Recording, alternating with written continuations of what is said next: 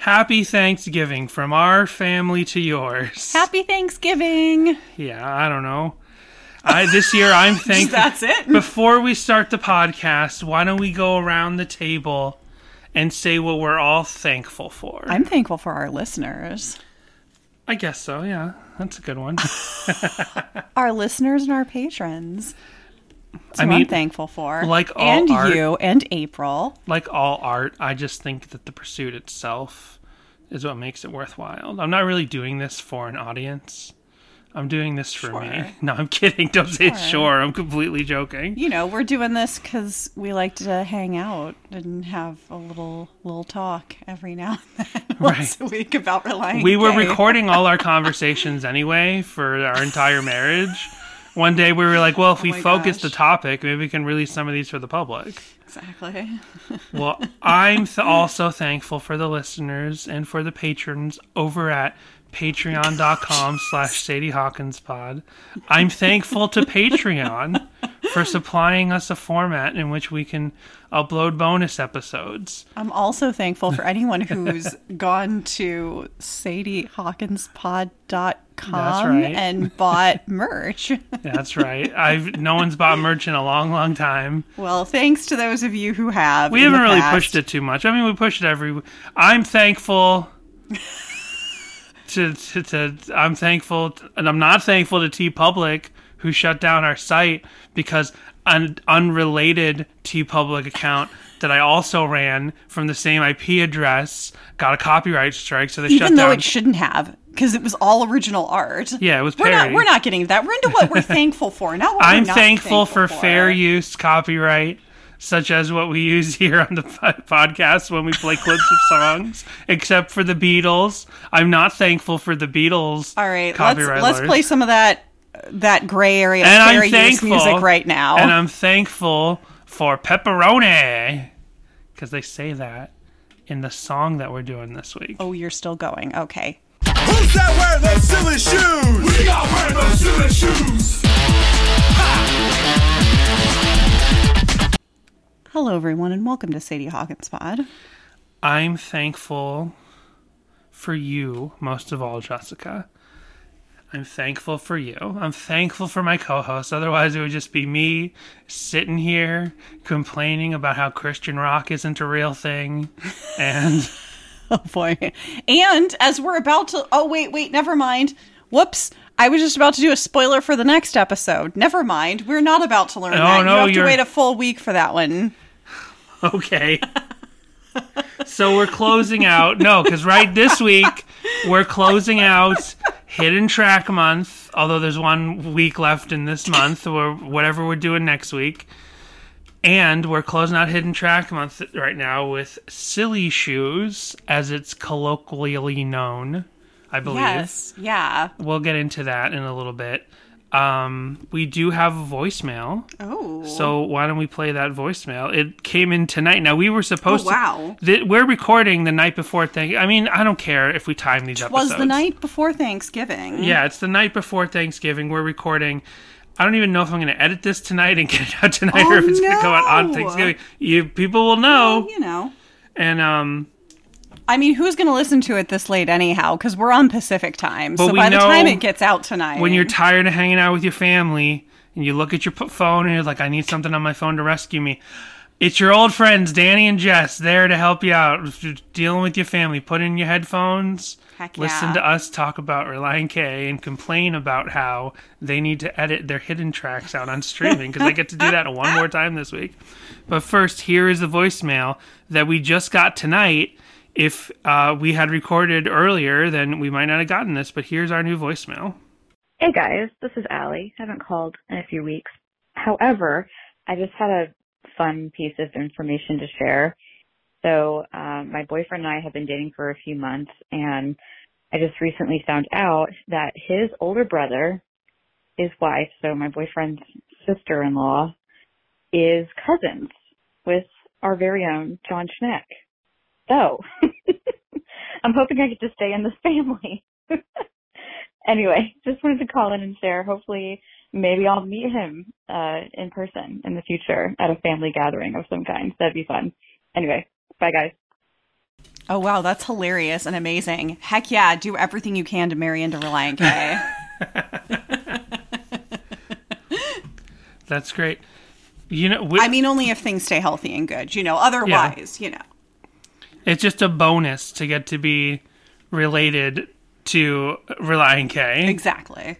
That's not a deal breaker when you find out that someone's related by, to Relient K. I'm not really sure where you're going with that, but alrighty. Whatever. You remember It's a Deal Breaker? That's a deal breaker, ladies. Tina Fey. Yeah, I do. The classic, like, everyone still quotes classic 30 Rock Tina Fey stuff all the time.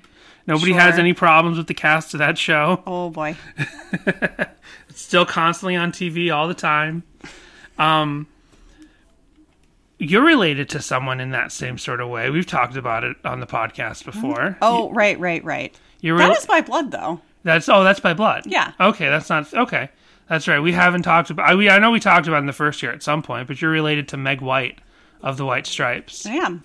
And she is a distant cousin. Yeah, call her up. Ask her what she thinks about Relient K. Right. I know you haven't seen her since you were like 8, right, or something. Yeah, if I've ever met her, it's my grandmother comes from a large Scottish family who came over on the boat, and so there were like 7 kids. I think maybe there were only 6. One of them actually was old enough to stay in Scotland at the time. And so one of her brothers... Because there's an age limit in Scotland. Meg is his granddaughter, or was, because he has since passed. But right. Yeah. So that's whatever many cousins, however many removed. And it's one of those rock facts that people are always surprised to learn that Jack White took his wife's name. Correct. Jack White took... First of all, some people are like think that they're brother and sister. So one rock fact that blows people's minds is that Jack White and Meg White were husband and wife. And then once people learn that, then they learn that Jack White took Meg White's last name. And I'm like, I know that because I'm related to Meg White. I'm the one who married into the White Stripes. Just like Allie is not married, but available to marry at some point, possibly. So thank you, Allie, for calling. So what we're saying is, it's best to tangentially be related to a rock star in some way. So if anyone out there listening can get on that, you should if you can. My only claim to fame. I know where this is going. I can't remember the name of that celebrity because I'm not related to the celebrity. Oh. Guy whose penis John Wayne Bobbitt, I think. John Wayne Bobbitt. Is what you're looking for. I believe that's the name. I could be wrong. My second uncle is... Now, our younger listeners may not remember this from the news before they were born. But if you like true crime... And if you know the music of Weird Al Yankovic, the song Headline News summed up a bunch of like the biggest news stories, the biggest tabloid news stories from the year before he wrote that song. There's a guy named John Wayne Bobbitt who famously, his wife was jilted. I think they were just regular people. His wife was jilted, so she cut off his penis. And she like threw it in a field, and the police were called. They all got involved. This guy ended up becoming a celebrity, and eventually they were able to sew it back on, right? Like they saved his penis. But my late second uncle, he's passed away since then. He is the police officer. He was the police officer who found the penis on the manhunt for the penis. Like, they did that thing that, like every like missing child movie or something where people make a chain in the woods and they walk through the woods calling out the person's name. There was a similar chain of police officers in this field going through looking for where she threw away the penis. And my uncle was the guy who found it. He's my claim to fame. Aftermath. After the incident, John attempted to generate money from his renown by forming a band, The Severed Parts, to pay for his mounting medical and legal bills, although the band was unsuccessful and failed to generate enough money. In September 1994, he appeared in the adult film I remember John this Wayne too. Bobbitt Uncut in another attempt to make money. In 1996, Uncut. he I get it. appeared in another adult film, Frankenpenis, also known as John Wayne Bobbitt's Frankenpenis. Oh, it's an auteur work. Wow. In 1994, John was charged with striking Christina Elliott, a 21-year-old former exotic dancer. Okay, let's stop there. Alrighty. Wow. Class act. But yeah, Good Lord. that was like a big 90s story. What else did Weird Al mention in the song headline news? There was the I think I was a little too young for this one because I don't really remember that, but I did learn about it as soon as I met your mom because I'm pretty sure that was one of the early stories she told me. what were the Happy Thanksgiving, everybody. So the other stories that got mentioned in headline news by Weird Al Yankovic were the Mendez brothers. They were around the same time. They were two. I don't know if they were adults. I think they were adults or like They were in college. They were in or at college. least one was in college. I've seen a documentary. Yeah, they were the Menendez Yeah, and the brothers. thing is, like, now true crime is huge. So I guess technically, if you didn't know these things when they were like viral news stories in the 90s, I guess younger people who are into true crime will still eventually hear of these things because there's going to be documentaries about them nowadays. These stories resurface all the time on those YouTube channels that Jessica watches about true crime.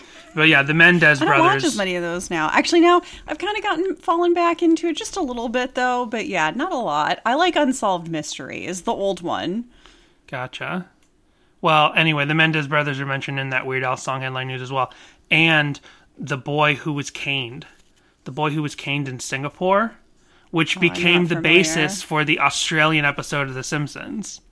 Oh, interesting. So all this stuff happened in the same year. It was like this I'm big like, I don't know what news- you're talking about, but I have seen that Simpsons episode. whatever. I'm thinking it's like 90. I think it's like 1990 or something like that. Was just this huge year, or maybe it was like 89. It was just this huge year for news. Don't mind me just reaching across to silence Danny's phone.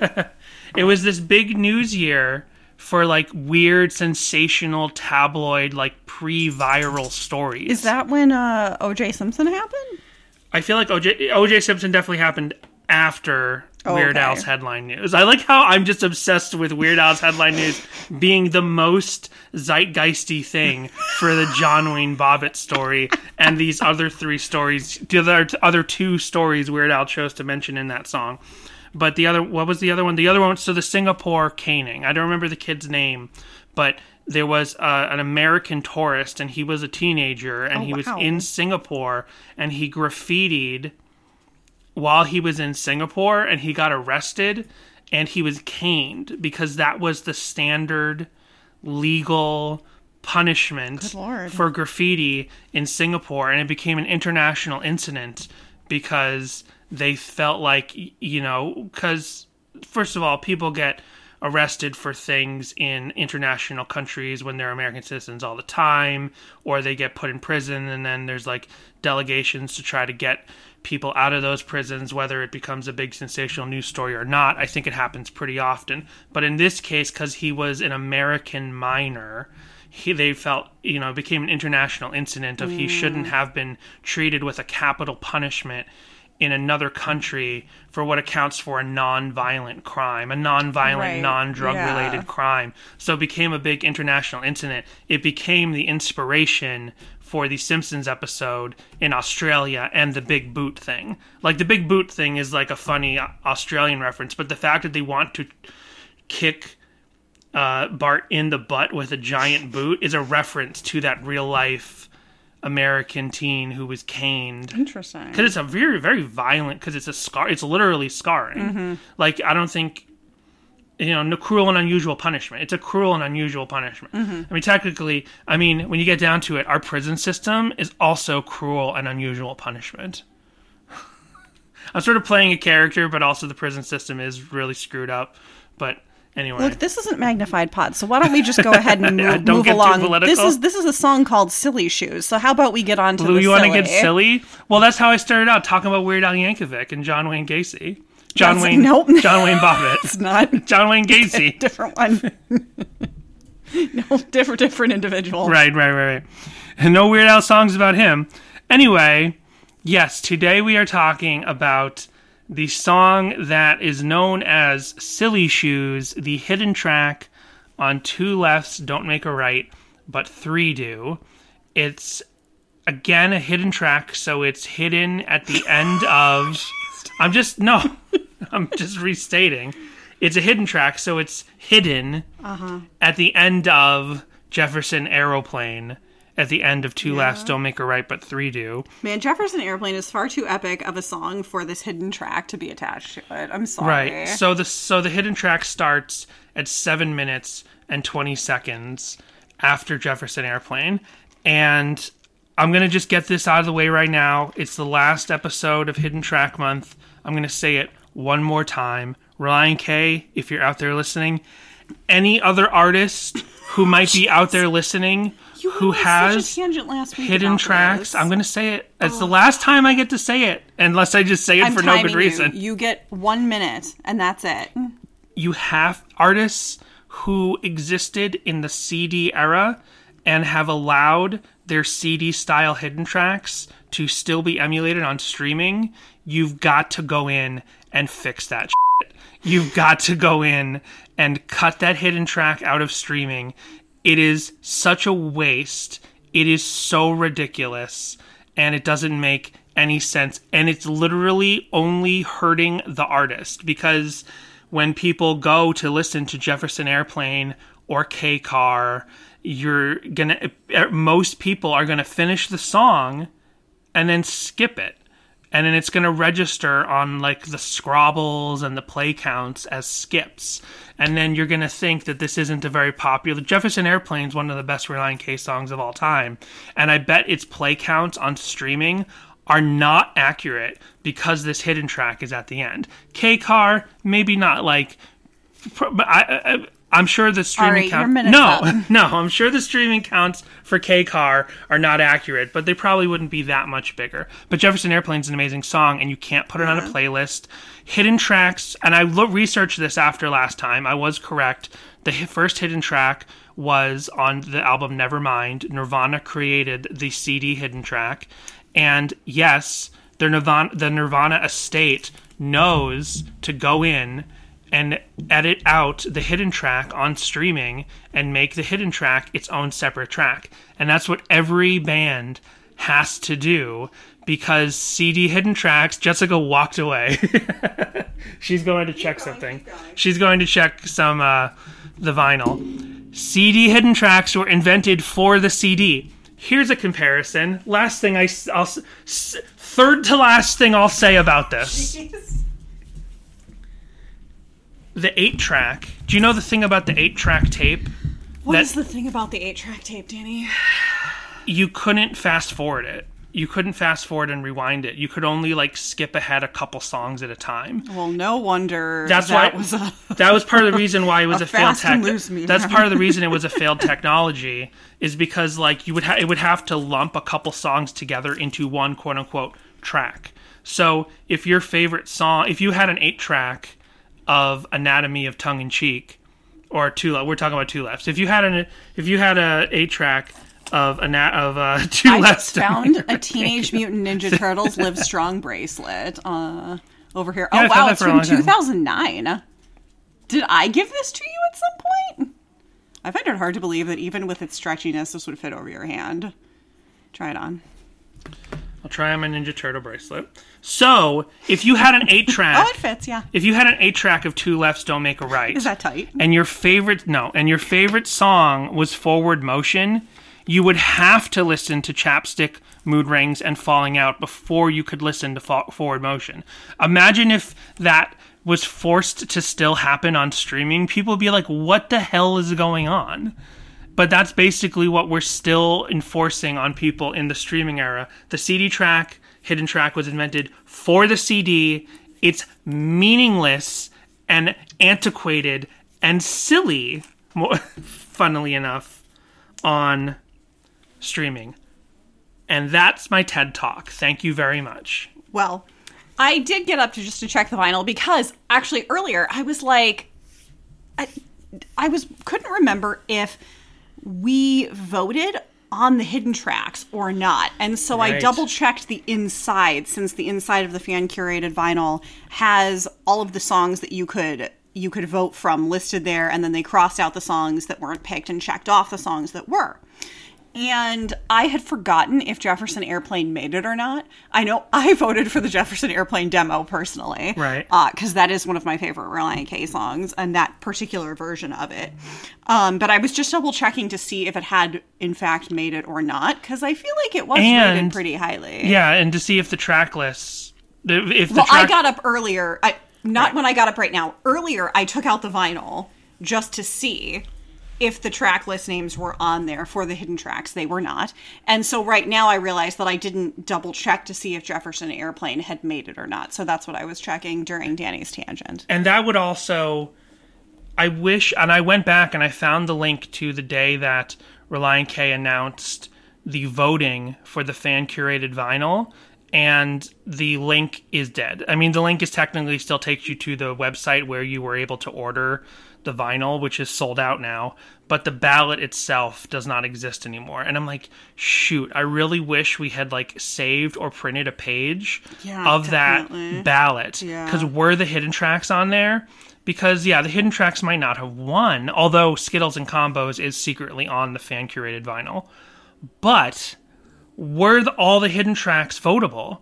Because if they were, then that would be the closest thing to canonical confirmation of the titles of these songs. Yeah, because I felt like they were, but I also don't know if that was just us joking at the time that we were going to vote for the Kids hidden on the track Street and Kids on the Street. Everything like that. So I don't remember if it was just us joking, and so in my memory it was on the list, or if it was actually on the list. So I'm wondering if anyone out there somehow... I even looked and I found like one person's screen cap. Saved it, yeah. I found one person's screen cap of their confirmation page from when they completed their ballot, but I didn't find any screen caps of the ballot itself. Did anyone save a copy of the ballot? Because I'd like to see if the hidden tracks are on there. Yeah, please send it in, because I know one of you did. Yeah. This is like that episode of That 70s Show where Kitty Foreman's like, I need a cigarette. She's like, I know one of you has one. She like closes her eyes and she's like, I will count to 10. Put the cigarette between my fingers. And then she's like, finally somebody gives it to her. And then she's like, and light it. And then like they all pull lighters out.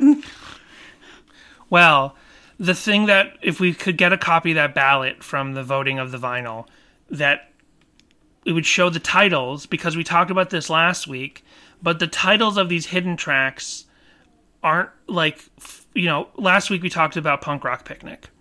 It seems to be pretty canonical that the name of the hidden track on at least the rocking section with the TV noise is called Punk Rock Picnic. It's referenced on Discogs. A lot of fans know it as Punk Rock Picnic. Fans from in the past knew it. We couldn't find any official source that definitely said that track is called Punk Rock Picnic, but it just seems to be a given that it's called Punk Rock Picnic.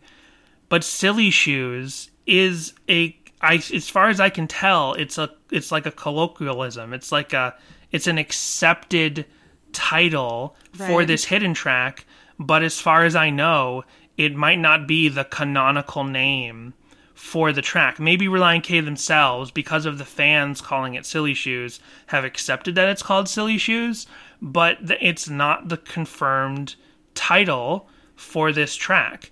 And like there are similar situations where that kind of stuff has happened. Like 2 cases in the Star Wars fandom I can just happen to think of. Everyone started calling Grogu Baby Yoda the second he was introduced, but Disney never called him Baby Yoda, and eventually they released the name Grogu. But everyone still knows him as Baby Yoda. Baby Yoda is still technically a fan name for that character. And then there was a similar thing with the stormtrooper in Force Awakens that yells out traitor and then attacks Finn, if you remember that scene. Like, fans were obsessed with that particular, like, what's the story there? If you remember, it became a little viral for the Star Wars fandom to, like, call that character TRATR or something like that, like traitor, because he yelled out traitor. But that wasn't his canonical name. And then like eventually Disney was like, no, we know this guy's canonical name. Here it is. And it's some other boring stormtrooper number. So like there are times and I'm sure there's other situations where fans have their own name for something, but there's actually a canonical name. Or like Jaws. Like the character, like it's actually known as Bruce, right? The shark is known as Bruce by the production, but everyone calls him Jaws. But nobody calls him Jaws. No one in the movie calls him Jaws. Everyone just calls him Jaws. So Silly Shoes is not officially the title of this track. Right. We haven't even talked about what it is for anyone who might not have ever listened.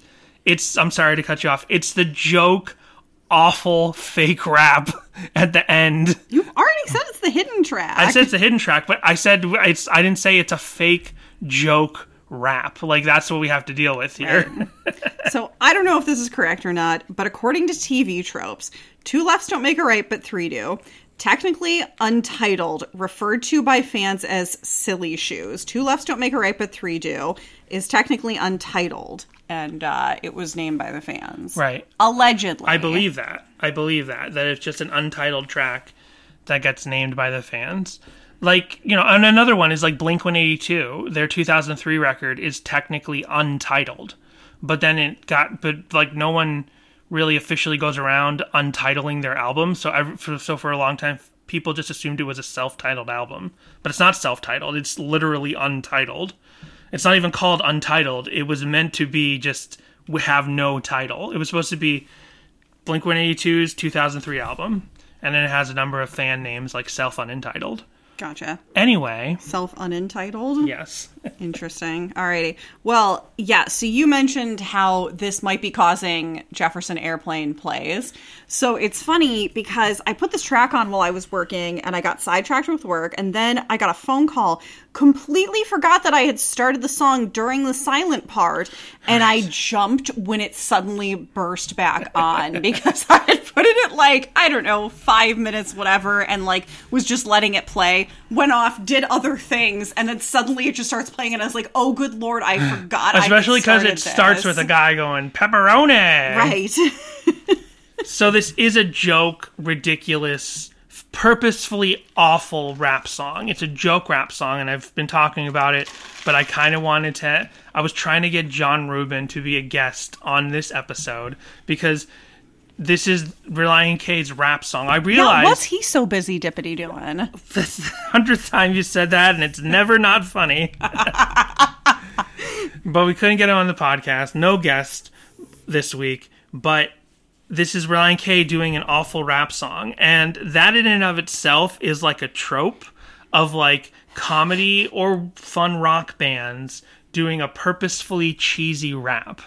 Like, can you think of other examples of that? I feel like it happens all the time. I know in my life, and I know for a fact that every single teenager who's ever lived in suburbia has recorded a bad rap track, and you're like, oh, it's supposed to be bad. It's fun and goofy.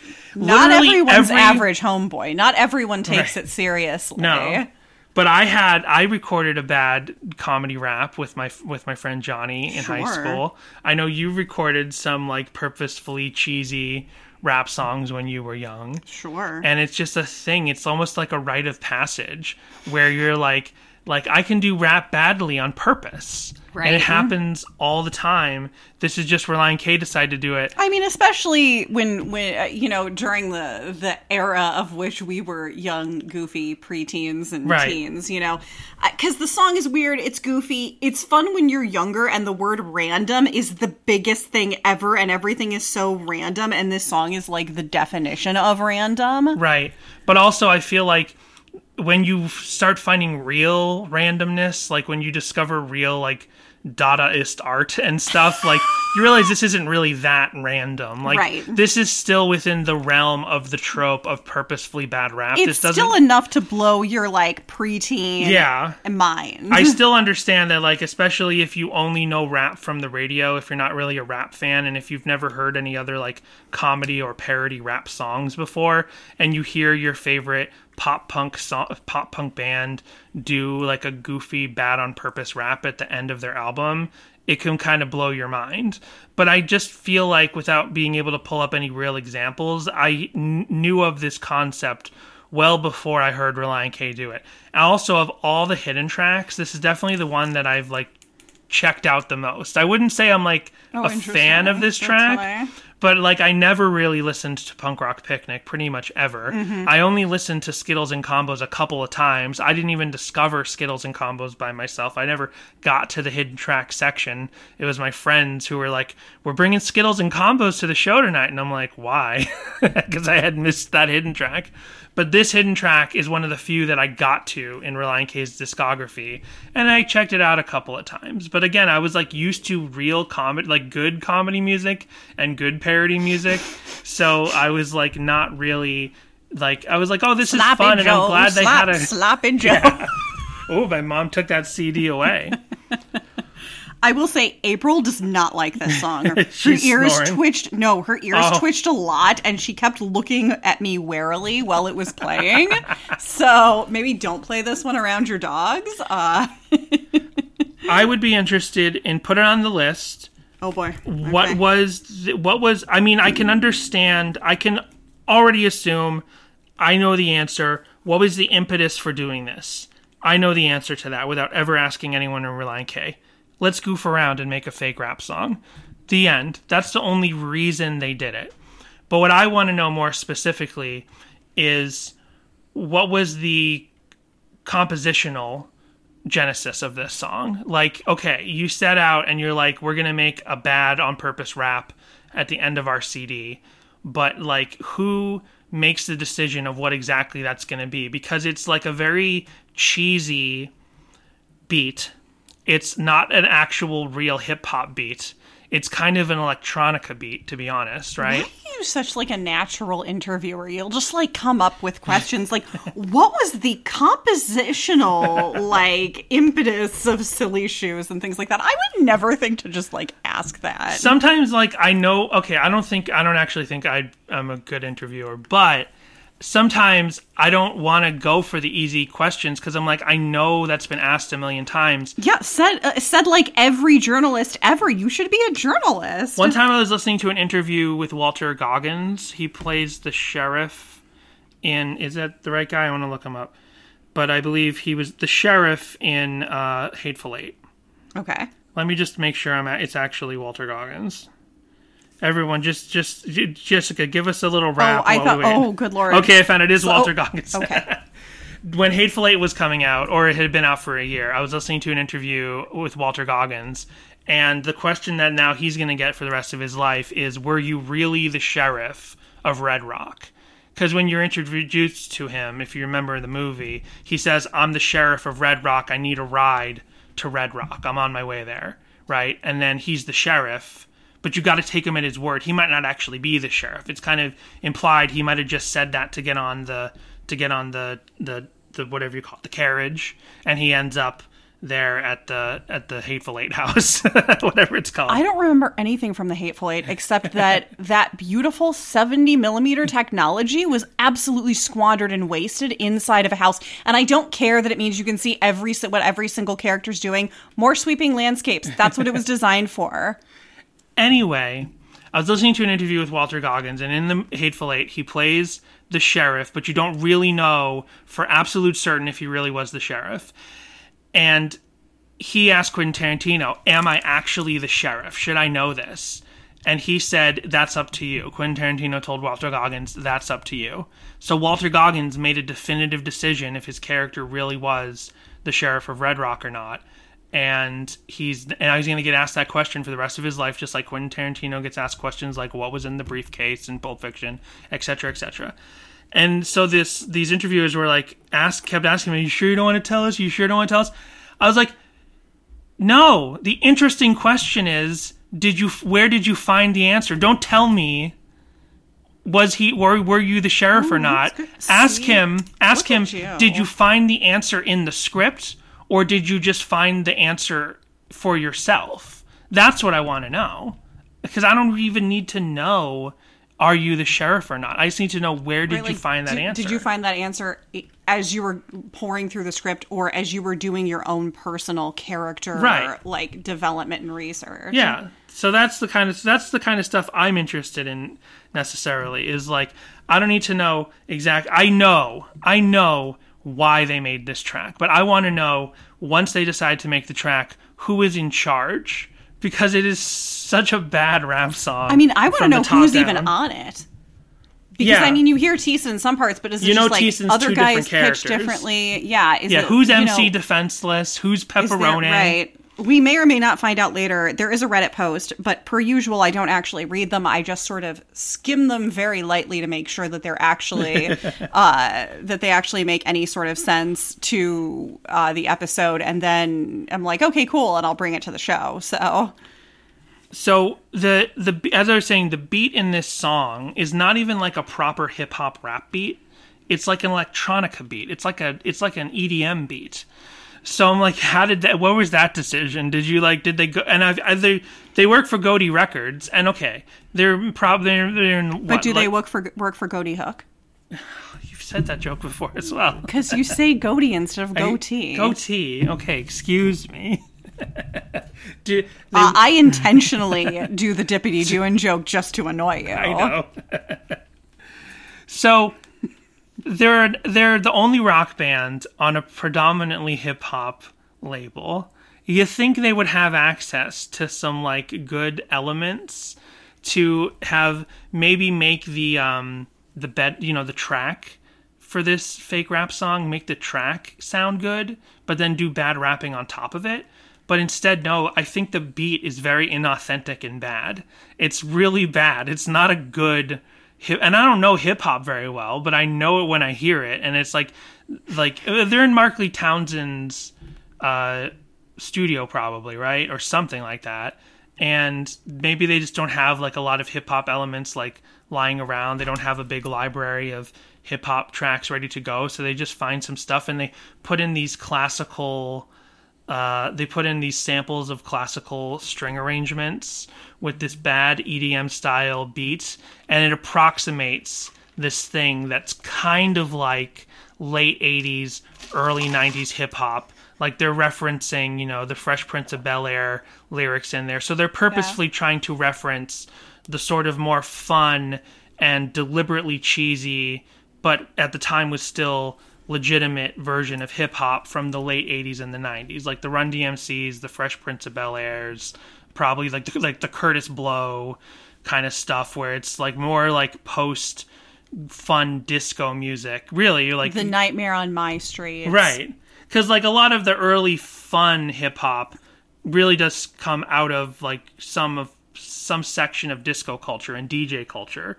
And like records and like mashing up records, and it's just more fun and stuff. So it's like, then eventually there's like, I know a little bit about hip hop, but I'm not going to pretend I know a lot about it.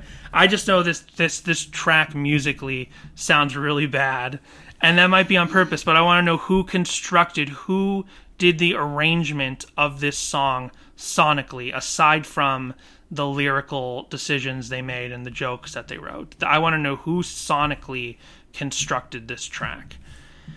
But I don't know if we know that. Maybe we'll find that out in the Reddit post. But we should go over... Now, this is the first time we're not going to talk about lyrics. We're going to talk about bars. What? We're going to talk about bars.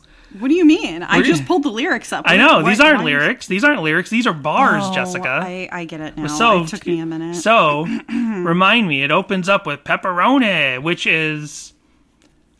So that comes from later in the track when they start talking about pizza. They start talking about the pizza party. So it seems like someone yelled out pepperoni because later in the track they're talking about pizza parties.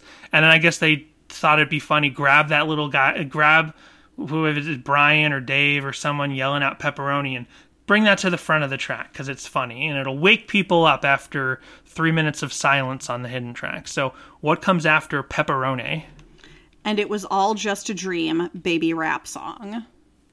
And those were our kind of more whispered sort of lyrics. Right. Verse 1. I am the confused necklace. I keep getting restless. Eating 20 pounds of Paschetti for breakfast.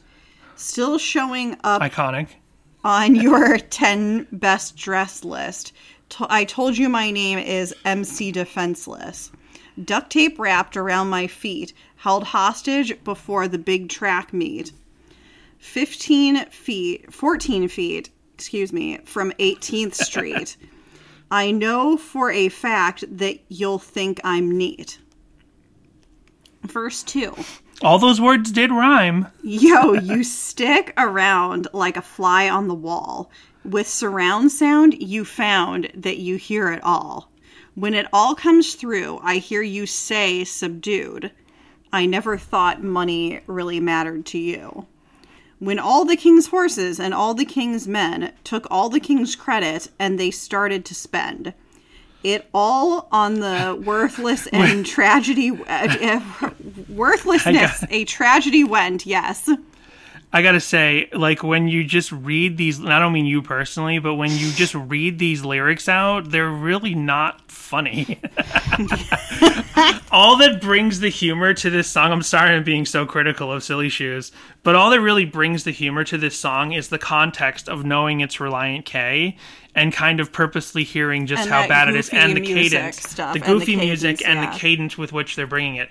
But the rap lyrics themselves, the bars, are not really clever, and they're not even like bad clever on purpose. You know, we know that Thiessen makes up songs in soundtrack and such. It would not surprise me if he just did this as a like one-off goofy thing and just recorded this all in one go and that was it. Or And then did production stuff later, or just wrote it all down in one go and was like, this is what we're doing, Kerouac style. Or there's times where they're on tour with they're on tour with John Rubin, or they're doing a Christian festival, and you hear rap bed tracks for the legitimate rap artists that are there, and he just starts making up bad rap in his head on purpose. And he's like, this would be funny to use sometime. He writes it down, and then he has it ready when on the third album they finally decide to do a purposefully bad rap.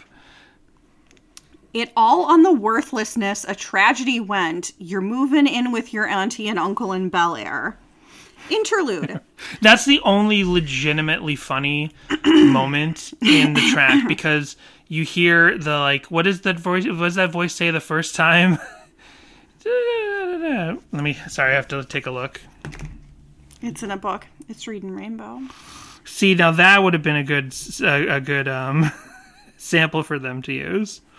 Where'd you move it? Okay. Where did I move it to? Where did Genius move it to? So you hear the little voice in the background underneath Thiessen's first rap character go, I never thought money really mattered to you.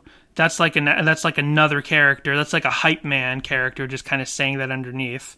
And then when they go, you're moving with your auntie and uncle in Bel Air, that's kind of funny. That's the only like funny and clever thing where this like third voice in the rap just randomly says one section of the Fresh Prince of Bel-Air. Like, you can understand the intent of this track a little better when you hear that reference. It's the only part that really makes me smile. The rest of it is painful. Ladies and gentlemen, the worst freestyle rapper ever. Give me a second. Shoot. All right, here we go. Verse 3. Apples are green and carrots are orange, and then they go, and then you go. I love your flat, Nothing matter-of-fact recitation of this song. What? Nothing. What rhymes with orange? Oh, geez, I am really bad. Just gimme a second. Nah, man, you're done. I also love that you're not even like sort of repeating the actual cadence of the song. You're real. Oh man, give me a second. Nah, man, you're done. Just Verse 4. Who's that this wearing is like those experiments? those experiments you see on YouTube videos for music sometimes, where someone is given the lyrics to a really well-known famous song, but it's like this person's William never Shatner heard. just reading something. Yeah, it's like make this song in context, or draw this character from memory, or something like that. Verse 4. Who's that wearing those silly shoes? We're wearing those silly shoes. And this is obviously the most powerful lyrical moment of the song, because it's a very painful, purposely bad rap song, And I would say everything up to this point, like the MC Defenseless and the Bad on Purpose worst freestyle rapper of all time, like these are jokes that are funny, but in their way, but they don't hold up. They're not good. They're not even like good funny to me. This is all my opinion, folks. Like, if you love this, I'm sorry, but I think like you can even understand that I might like appreciate what they tried to do, but not find it funny. Getting to these like gang vocal section with everyone saying things back and forth, and then the heavy rock and guitar, like the Run DMC style guitar coming in. This is where the song kind of picks up. If most of the song had been the second half of it, I would be a little bit more forgiving of this song overall. Well, I really hate those silly shoes. We all really hate those silly shoes. Do you think the silly shoes are penny loafers? Oh my gosh. Please stop wearing those silly shoes. This is the same Sessions. Yeah, right? Because Penny Loafer Saved is from this album, right? Or it's from Employee of the Month EP, which was for this album. We won't stop wearing our silly shoes. They're just shoes, man. Well, I've learned somebody was really obsessed with the penny loafers. Well, I've learned to respect your silly shoes. The respect we'll use so that we won't lose. Can I try on a pair of your silly shoes? Man, quit talking about those silly shoes. You say I'm boring, but I say hardly. Let's get together and have a pizza party. Pizza party, pepperoni. Outro. Tying it all together, bookending the pepperonis. And it was all just a dream. Forever. Outro 2. Snakes. So do you like how this song is almost like a musical palindrome? It opens with the pepperoni and it's all just a dream, and then it ends with the pepperoni and it's all just a dream. It's not quite a palindrome. Not quite. It's got the snakes, but sure, darling. And I just remembered, are you familiar? I feel like maybe one of the biggest influences on this song, and I never tied this together until this moment. But here they are, another Christian band that is clearly influential on Relient K, so much so that Relient K wrote a tribute song to them when they broke up the first time. Are you familiar with this? I don't know which one it is. Is this Five Iron Frenzy Yes. of Either Dead or Dying? No. I don't know which one it is. Here it is.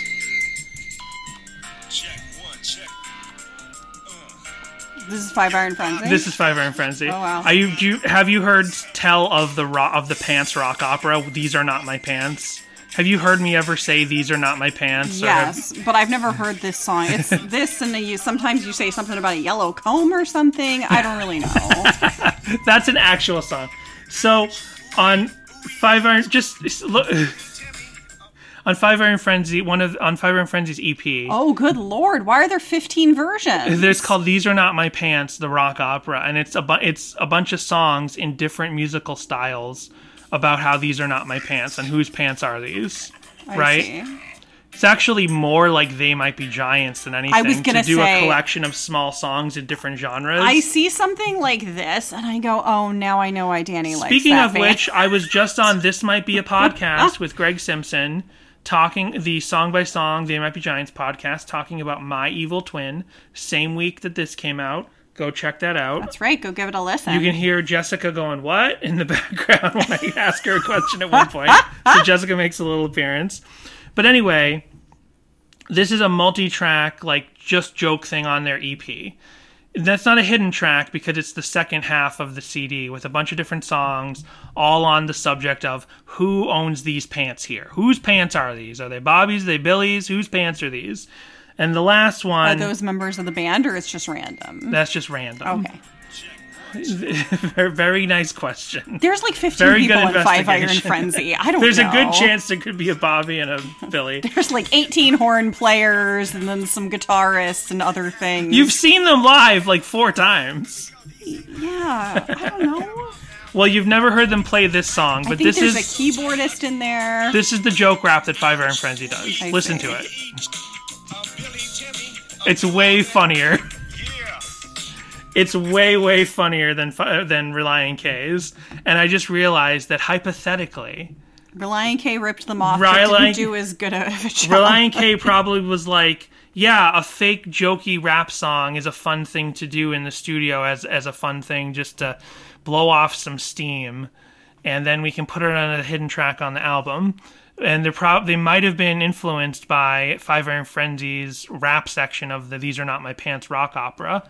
But the These Are Not My Pants rock opera is like the bed track sounds good. It sounds like legitimate hip hop. So then when they put the jokes on top, the bad rap on top, it kind of sells it more. But to have bad rap lyrics and bad rap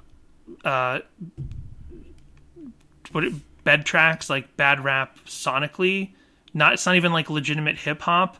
Like, I just don't understand what's going on with this track. And now they're both songs about articles of clothing. So I'm really thinking, like, the lyrical idea of making the, like, mentioning whose silly shoes are these, and then talking about the silly shoes, and I gotta respect your silly shoes, and can I get a pair of those silly shoes? It's just the pants thing by Five Iron Frenzy, but condensed down to 3 minutes instead of, like, 20 minutes or however long all the pants songs are together. I just realized something that I meant to mention at top of the show. I don't know if they're still available or not, but there was another pressing put out of Forgetting Not Slow Down. Too late. It sold out while we were talking. Did it sell out already? Okay. I don't know because I didn't check, and I was like, oh man, because as soon as I got the email about it, I was like, Dan, make sure that you push this on our socials. I did. And okay, cool. And I know Relient K did as well, but I just want to make sure that I know. Well, I mean, they have a more limited audience than us.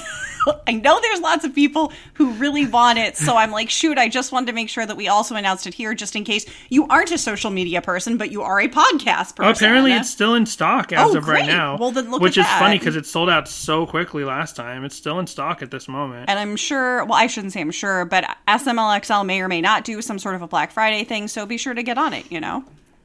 If you want a copy, because I know there's lots of people out there who really want copies. Forget Not Slow Down, the greatest hip-hop song of all time. So this isn't even technically Relient K's only rap-adjacent song. I would not say that Relient K has any hip-hop songs. Like, that's another thing, is like, hip-hop and rap are not the same thing. Hip-hop is the culture. Rap is the style is an element of the style of the music that is prevalent in hip-hop. Rapping is the talk singing. It's called rapping because you're rapping. Like, you can technically rap in other styles of music, and the only other time that Relient K has specifically rapped on record that I can think of is the Cake song, "The Distance," which we talked about. Right. The Distance on patreon.com/SadieHawkinspod. I do think that Cake is that counts. not one that we've released during a week? Oh yeah, I think we did release it free one time. But Cake's "The Distance," I believe, is technically a rap song, but it is absolutely not a hip-hop song. So I think that's also, like, the difference. Like, here they're trying to be rap and hip-hop, but being bad no matter how you slice it. And then I guess it also brings up the ideas of, like, just to touch on this, but, like, the ideas of appropriation and what is, like, appropriate when it comes to taking on, you know, doing, like, is it appropriate for a bunch of Ohio white 20-somethings to be doing a fake joke mocking rap song? I'm sure different people have different opinions on this. Personally, I don't think it counts as appropriation because I think hip-hop from its inception was intended as, well, there's different ways you can look at this, but hip-hop is intended as mass market music. It's intended as a form of music to spread out to the world. And literally every single race, nationality, creed, every type of person on planet Earth has had some influence with rap and hip-hop music. So I think that hip-hop culture belongs to the entire planet. Even average homeboy who just raps about his privilege? That's where the appropriation can start to be acknowledged. Is that, like, hip-hop was created by urban African-American people, and then pretty quickly, just like jazz did when we watched, like, Ken Burns' Jazz, and from almost immediately, like, white people wanted to like, jazz is fun, let's take this from them deliberately. Like, they were early jazz white aficionados who were like, yeah, jazz is great, let's make it white and like take and like push out the black people from it. They ultimately couldn't do that because it was too much of a powerful force. I think the same thing happens in hip hop. It's like the people who created it and have been able to push it along and progress it are consistently, where it began with African Americans. But it still is something like air or food. Like hip hop music is something that influences every aspect of our culture.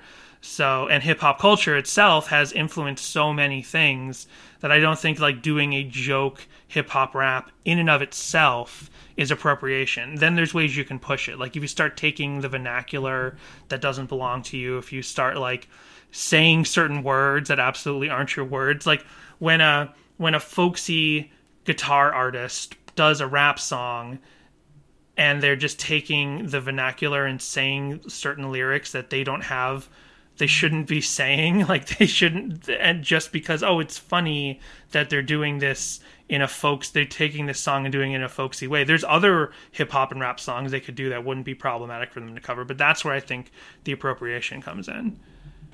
Right? Jessica, you're the most political of all of us. Tell me where I'm right or wrong here. Well, now that we're going to go and cancel Danny, we're going to take our break, and we'll be right back. Thank you so much for listening to Sadie Hawkins Pod. If you want to join the conversation, please contact us with thoughts on this episode, your corrections, and your Reliant K memories at our voicemail line, 402-95-SADIE, or send an email to sadiehawkinspod@gmail.com. You can also visit our socials. Instagram, Twitter, and TikTok are all at Sadie Hawkins Pod, where you can see the visuals we discuss on the podcast each week. You can also visit sadiehawkinspod.com for easy access to all these links, as well as our merch store for shirts, mugs, and stickers. And on Facebook, search for Sadie Hawkins Group to discuss our show and Reliant K. It's admin by Danny, so honestly, you can probably post almost anything there. We also want to thank our patrons at patreon.com/SadieHawkinspod, who include Samantha, Matthew, Bjorn, Emily, Isaac, Kendall, Joshua, Daniel, Jay, Joel, Connor, Michael, Samantha, Jimmy Eat Pod, This Might Be a Podcast, Tucker, and Brady. Join our Patreon now for 2 monthly bonus episodes. Unlock dozens of existing bonus eps, including K is for Karaoke songs, every chapter of the complex infrastructure known as the Female Mind Book, stickers, guitar picks, and a special Patreon exclusive shirt when you have donated a lifetime contribution of $60. Whether you join the Patreon or not, we appreciate that you have a lot of choices for podcasts out there in the world, so it's nice that you chose us. Thanks. So believe it or not, we do have song meetings. I'm walking on air. I never thought it'd be so free. Because of course we That's do. a better song. They should have just covered that for the hidden track. April agrees. R.K. Elay. I forgot April's mid-podcast bribe, so she'll stop making noise on mic. She sits there. She's like, I don't like you guys podcasting at night. Give me a treat, so I'll shut up. There you go, April. I love you. Okay. R.K. Elay on July 26, 2006 said, "May I just add that this song, Maddie, is labeled as the worst freestyle rapper ever, while the second verse, you stick around like a fly on the wall, is sung by, in fact, Maddie. Go figure." Yes. So I gotta say, I never actually thought that anyone might question that, but it makes sense to me that he's being two separate characters. That might be confusing. I never actually felt confused by it, but I guess it could be confusing. There are two different sets of Matt Thiessen on this track, and he is two. I just feel like this is definitive. He is two separate characters, both played by Matt Thiessen. It's a Eddie Murphy situation or Mike Myers when they play multiple characters in the same movie. So when he raps "okay," he's not the world's worst freestyle rapper. They didn't introduce him as that. He's just that part is one guy. the world's worst freestyle rapper. That's another guy. They both are played by actor Matt Thiessen. I was listening to the song in my living room and the last song was over. I forgot to turn off the CD player. I was doing dishes when all I heard was a loud and frightening pepperoni. It scared the bejeebers out of me. That happened to you. Yep. Toby Hawkboys on August 19th, 2010 said, this is the pure definition of randomness. The first time I listened to this was on Windows Music Player. I know. See? Windows Music Player. That's even more random. I noticed the big gap after Jefferson Aeroplane and was curious. I jumped ahead and was startled by a loud pepperoni. From there, Everyone's startled by this pepperoni. Continuously laughing at all these random jumps. I love the worst rapper ever bit. I shoot it to my friend and he totally LOL'd. I agree. The no man you're done always gets a laugh from me. But my favorite thing from this is definitely the silly shoe thing. I thought it was finally done, then jumped when I heard snakes. You jumped when you went, snakes. Like, it's not like you went, snakes! Do you think the snakes thing do you think that got the CD taken away by any crazy Christian parents who were like, snakes? Like the devil?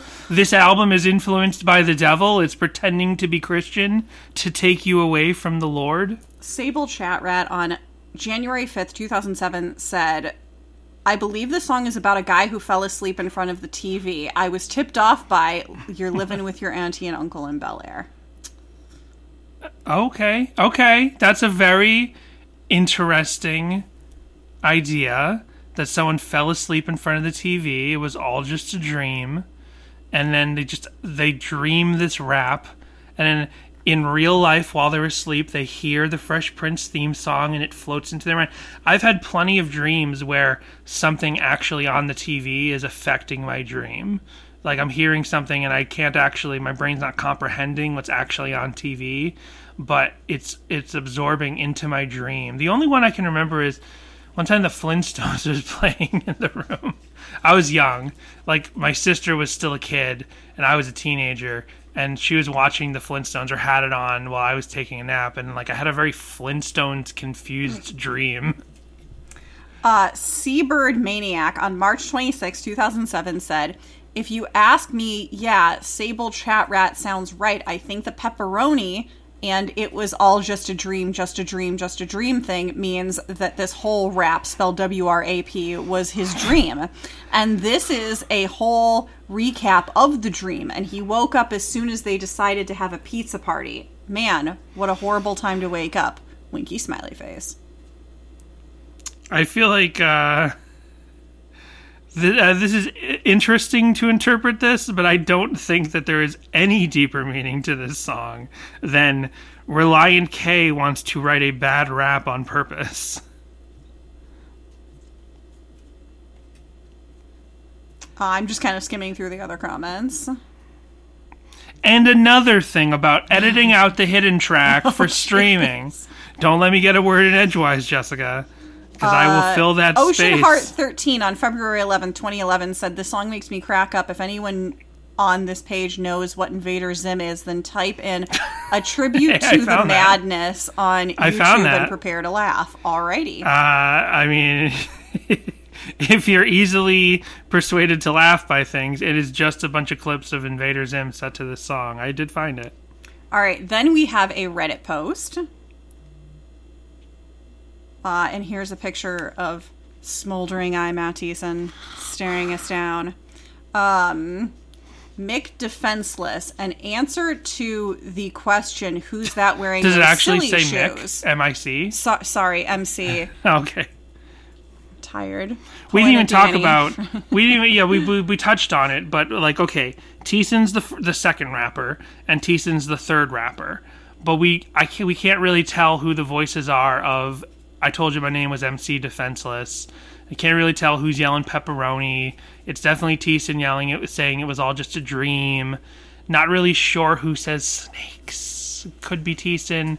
But, like, I always thought it was when it comes to Brian and Dave and Hoops' voices, like, I don't really know their talking voices too well, and this is not really singing. Like, I can tell that it's Hoops singing on the songs that Hoops sings on, because maybe not right away, but I'm like, oh, this isn't exactly Thiessen. But when it comes to talking, forget it. I have no idea who is playing the parts that definitely aren't Thiessen. Okay, so this is posted by Dissonance07 295 days ago, so less than a year.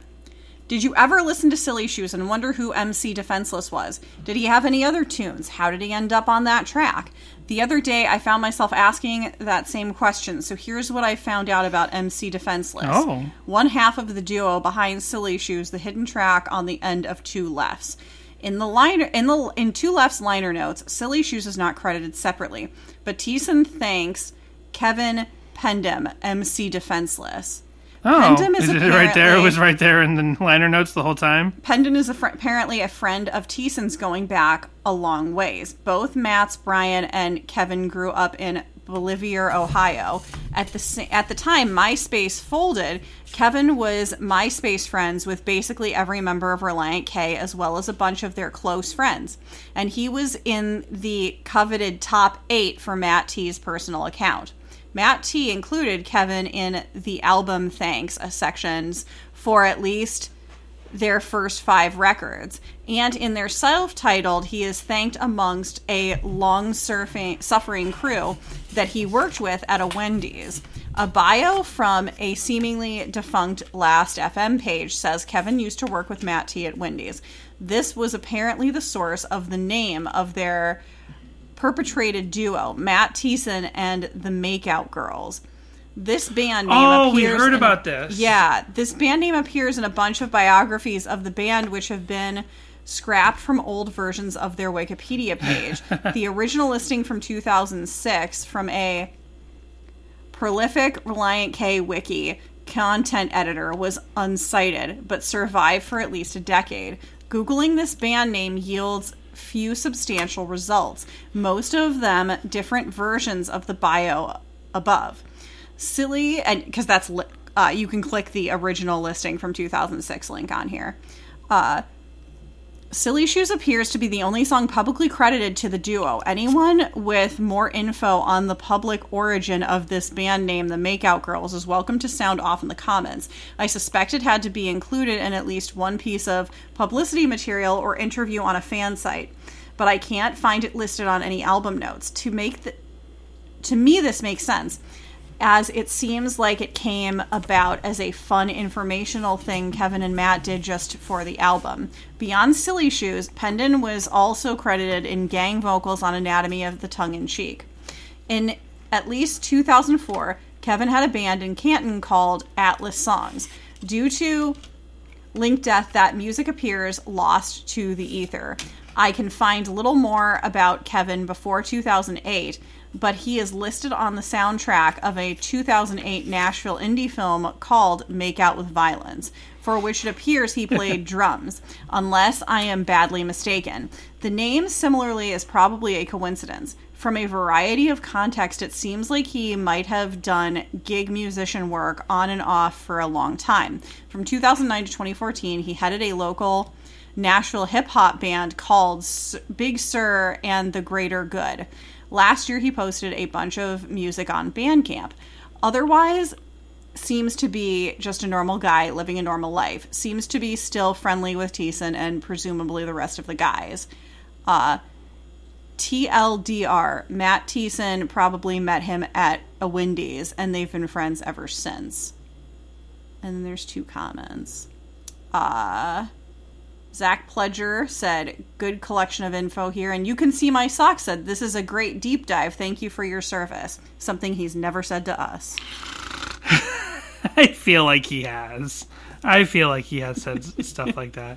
I'm just teasing. Okay, so I opened it up, and I opened up the booklet, and I looked at both the gold and the non-gold booklets, which are pretty much the same anyway. And yeah, under Matt T's specific thank you block, there's Kevin Pendon, and then in parentheses, MC Defenseless. So that must be him.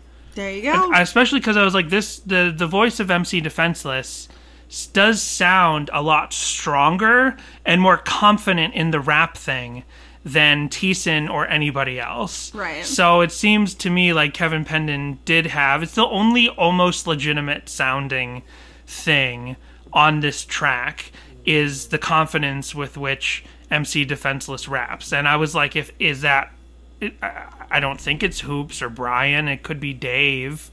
But no, it turns out it's this Kevin Pendon. And I'm looking at, just side note, I'm looking at other thank yous on here. There's Katie Hudson and Chris York and all these names. And then there's Ethan Luck and John Warren. But you know who's not thanked in here years before? John Schneck. What the heck? That's What the heck, What the heck, John Schneck? We should get John Schneck. That's my favorite Dr. Seuss book. Right, we should get John Schneck to do a regular segment on our podcast called What the Heck with John Schneck. Okay, well, at least we figured it. Thank you, Dissonance 07, Yeah. for doing our work for us. I think that feels pretty accurate, that's Kevin Pendon being MC Defenseless. I mean, that's got to be it. Now, the Makeout Girls thing, the only time I'd ever heard of that was when Daniel introduced me to Matt Thiessen's high school friend Walter on Facebook, who we've mentioned. I just mentioned him again recently on the Tim Eddings episode. And when Daniel and I were talking to Walter on a public on the 5 Iron Frenzy Facebook group, it was Daniel who brought up the Makeout Girls, which at that moment I had never heard of before. But yeah, apparently they had a band. There was a band or a group of friends, and there's very little information from back then, called the Makeout Girls, which I think is hilarious. And that it's like, you know, I don't know. I just find it hilarious, like how much incredibly hard line purity culture is tied to the idea of Relient K, but Relient K has never been hardline purity culture. No, they've been making out. Making out. You and I, we could be making out. I also recently heard it. Speaking of disco. I heard a thing where it was like, it wasn't even a Christian podcast or anything. It was a movie podcast, and they were talking about Quakers because they were talking about a movie where there's like a Quaker thing in it. And I was like, oh, you know, and at that moment I'm thinking, like, you know, Canton was like a Quaker town, and there's like a Quaker influence in the churches there. And then he's talking about how like the Quakers are actually, I don't know how accurate this is, but the Quakers believe that God is in everything and everyone or something like that. And I'm like, yeah, that's right. God is in everything and everyone. It just makes me wonder, like, research more specifically about the denominations that Relient K's specific groups were in. Because as we've seen more hardline reaction and people pissed off that Relient K is suddenly gay affirming, and I'm like, there's no proof that they were ever not gay affirming, and it just seems more and more that they were not as strictly hard right or hard line or overtly separated from the world as a lot of their fandom, as a good section of their fandom feels like somehow Relient K was there with them condemning the world. And all Relient K ever condemned was Marilyn Manson and beer and tight sweaters. I mean, light beer. Light beer. Yeah. Then over on Pinterest, we have a picture of some really beat up Vans, and it says, "How did Matt T's shoes get so worn?"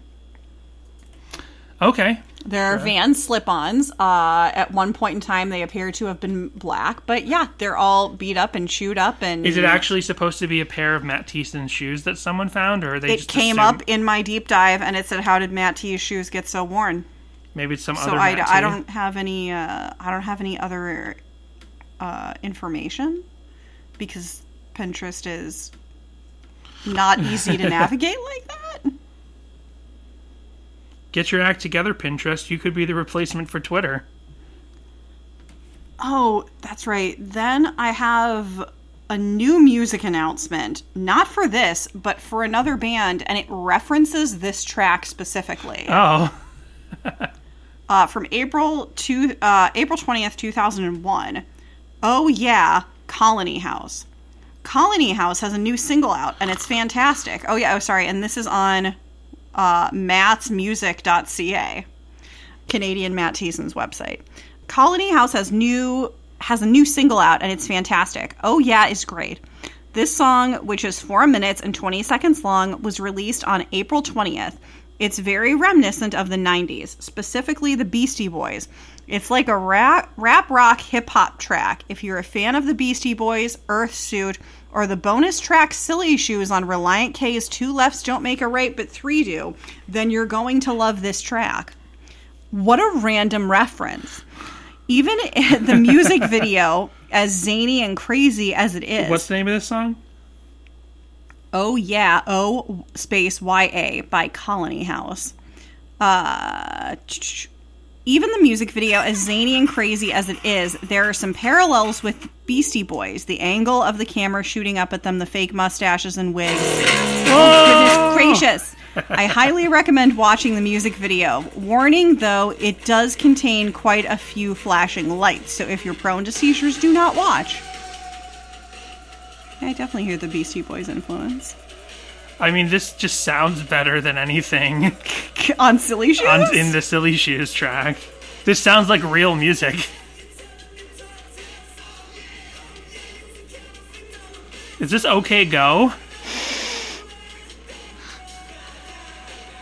Is the music video like going to be like millions of dollars and some incredible artistic giant achievement?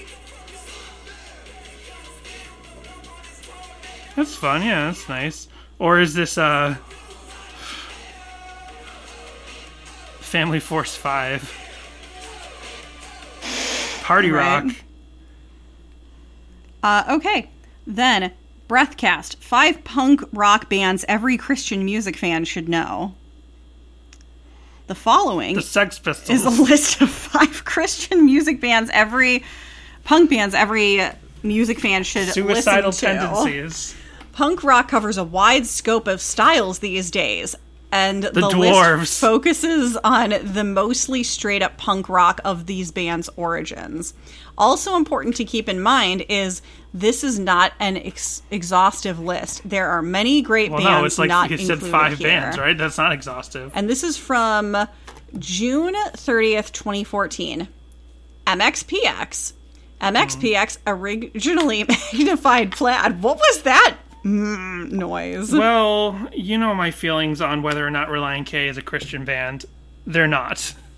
And I'm only saying that because they don't think they're a Christian band anymore. You mean MXPX? So what did I say? Relient K. I don't think Relient K is a Christian band. I think was gonna Relient K is say. technically... Relient K is a Christian band. MXPX is not a Christian band anymore. And that's because they're not a Christian band and they don't want to be a Christian band. And they still tour with Christian bands. They still play with Christian bands because those bands are their friends. But it's... You know, and they don't go around making big mission statements about how we don't believe this or we do believe that anymore. They've always just been a punk band. They always just played punk shows. They never, ever did a church tour except maybe early in their career when it That's was the because they only didn't have avenue. any place to go, so they went to the punk rock show. Exactly. MXPX, originally magnified plaid, have been rocking crowds since 1992 and are not only one of the most consistent bands in Christian music, but in rock music history. Yeah, they are one of the most consistent bands, In their 22 but they're not in Christian music. In their 22-year career, the band has put out 9 albums, 7 EPs, 2 cover albums, a Christmas album, a live album, and 4 compilations, with 2 of them being greatest hits albums. With so much material, the band is still going strong all these years later. They are pioneers of West Coast punk/pop punk and have influenced many bands since their start. Their 1996 album, Life in General, is highly regarded as a classic punk album. Key songs: Punk Rock Show, Chick Magnet, Responsibility, and Everything Sucks When You're Gone. Relient K, perhaps the most famous group on the list. Relient K was able to infiltrate mainstream music with their blend of humorous, nostalgic, and sometimes downright silly pop punk anthems.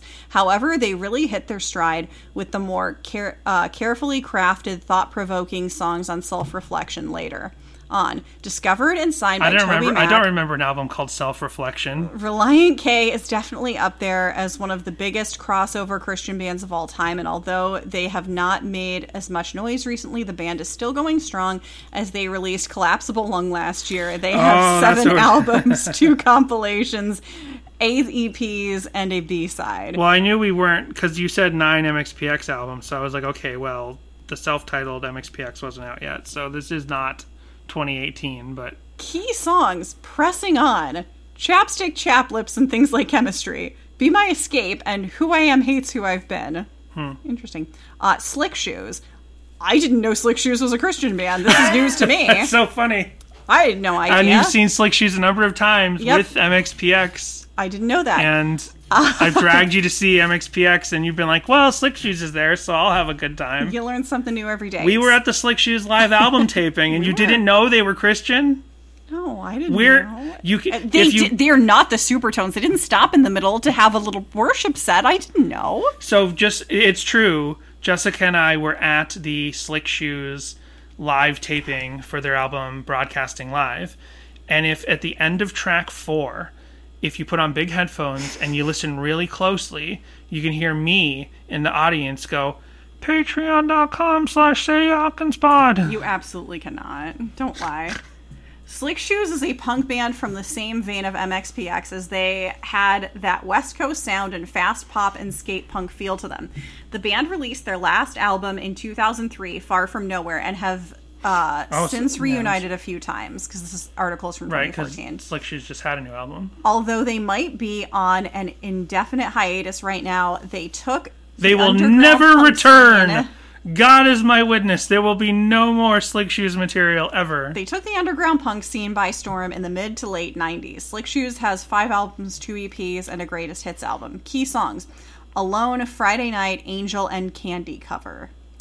Candy Cover can take a short hike off a Goodness gracious. long walk off a short bridge. It's just because it's a song that they had on the one of the Punk Goes things, and it's like not a good gotcha. cover, and it's not a good Okay. song for them, but it's like their most heard thing. It's not good. It should not be their legacy. Dogwood. If MXPX were Absolutely. pioneers in Christian punk, Dogwood is the founding fathers. These guys Wow. play true punk similar to secular bands I don't know if I NoFX can and agree. The Offspring. Have you never heard of a little band called One Bad Pig?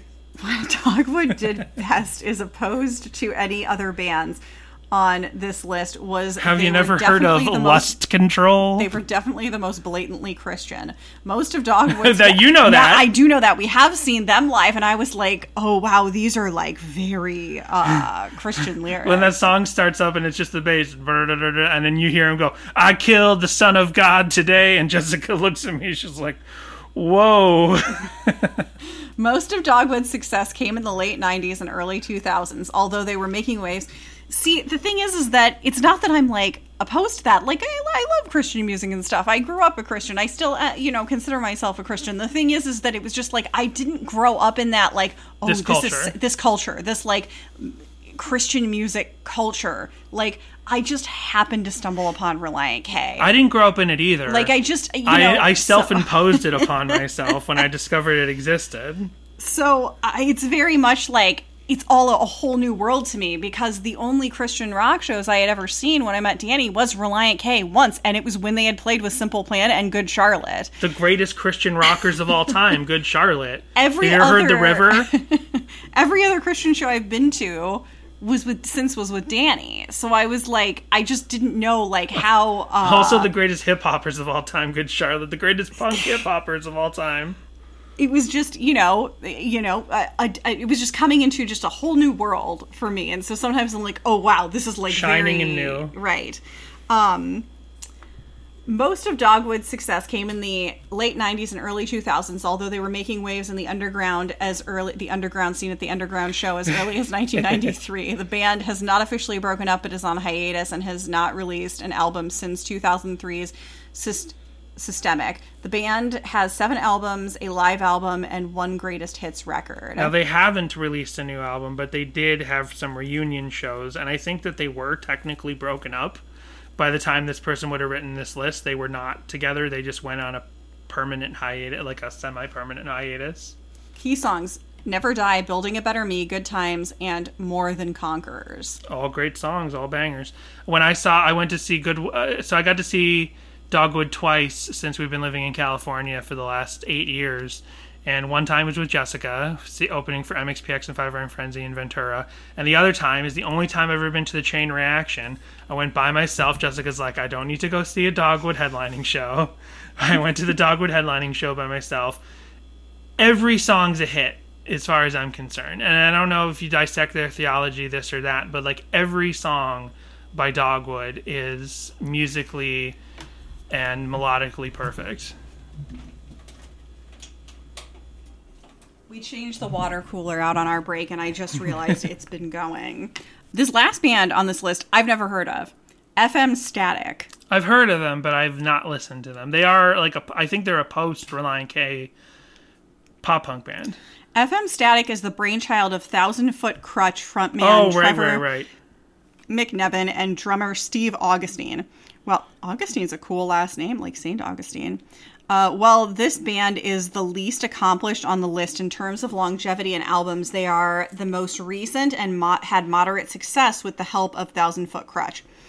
They have been mostly on a studio band the last few years, as McNevin and Augustine are the only constants. Also, this group takes a backseat to their main band, TFK, which is one of Christian music's biggest bands. FM Static currently has 4 albums, and the status of the band at this time is kind of up in the air. What is TFK? What does that stand for? Thousand Foot Crutch. I see. Sorry. That's okay. It's literally right above there. I just read it, and I just didn't realize it was one of Christian music's biggest bands. I only figured it when you said TFK. I had the same reaction you did, but I was looking. No, but I was looking. I had the same reaction you did, but I was looking at Thousand Foot Crutch's discography on Spotify, so I immediately clicked it in my brain. I apologize. I don't know if we mentioned it on the podcast or not. I know Danny tweeted it, but this episode is coming out late because I've been a little under the weather, so I'm sorry for all of my mix-ups.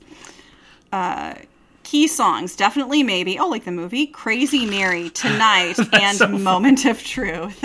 I remember we saw Definitely Not Maybe. It was one of the... Definitely Maybe. Definitely Maybe. Definitely Not Maybe. We saw the movie Definitely Maybe. It was one of the few... We saw it in New York. Yeah, it was one of the few romantic movies we've ever been to see together. Well, no, it was it was early on in our dating. Well, still relatively early on in our dating, and for a long time that was like the only, I think it came out on like I think it was Valentine's Day, yeah, and it was the only romantic movie we saw because we also saw it around those same years the Friday the 13th remake on Valentine's Day, and maybe Avatar. That's kind we of saw the first Avatar. Hey, we're coming back, and we're back still soon. Together. Yeah, who would have known we'd still be together by the time? I'm just kidding. By the time Avatar 2 came out. Who would have thought Avatar 2 would ever come out? It hasn't happened yet, so... Yeah, it may still not happen. This is Definitely Maybe by FM Static.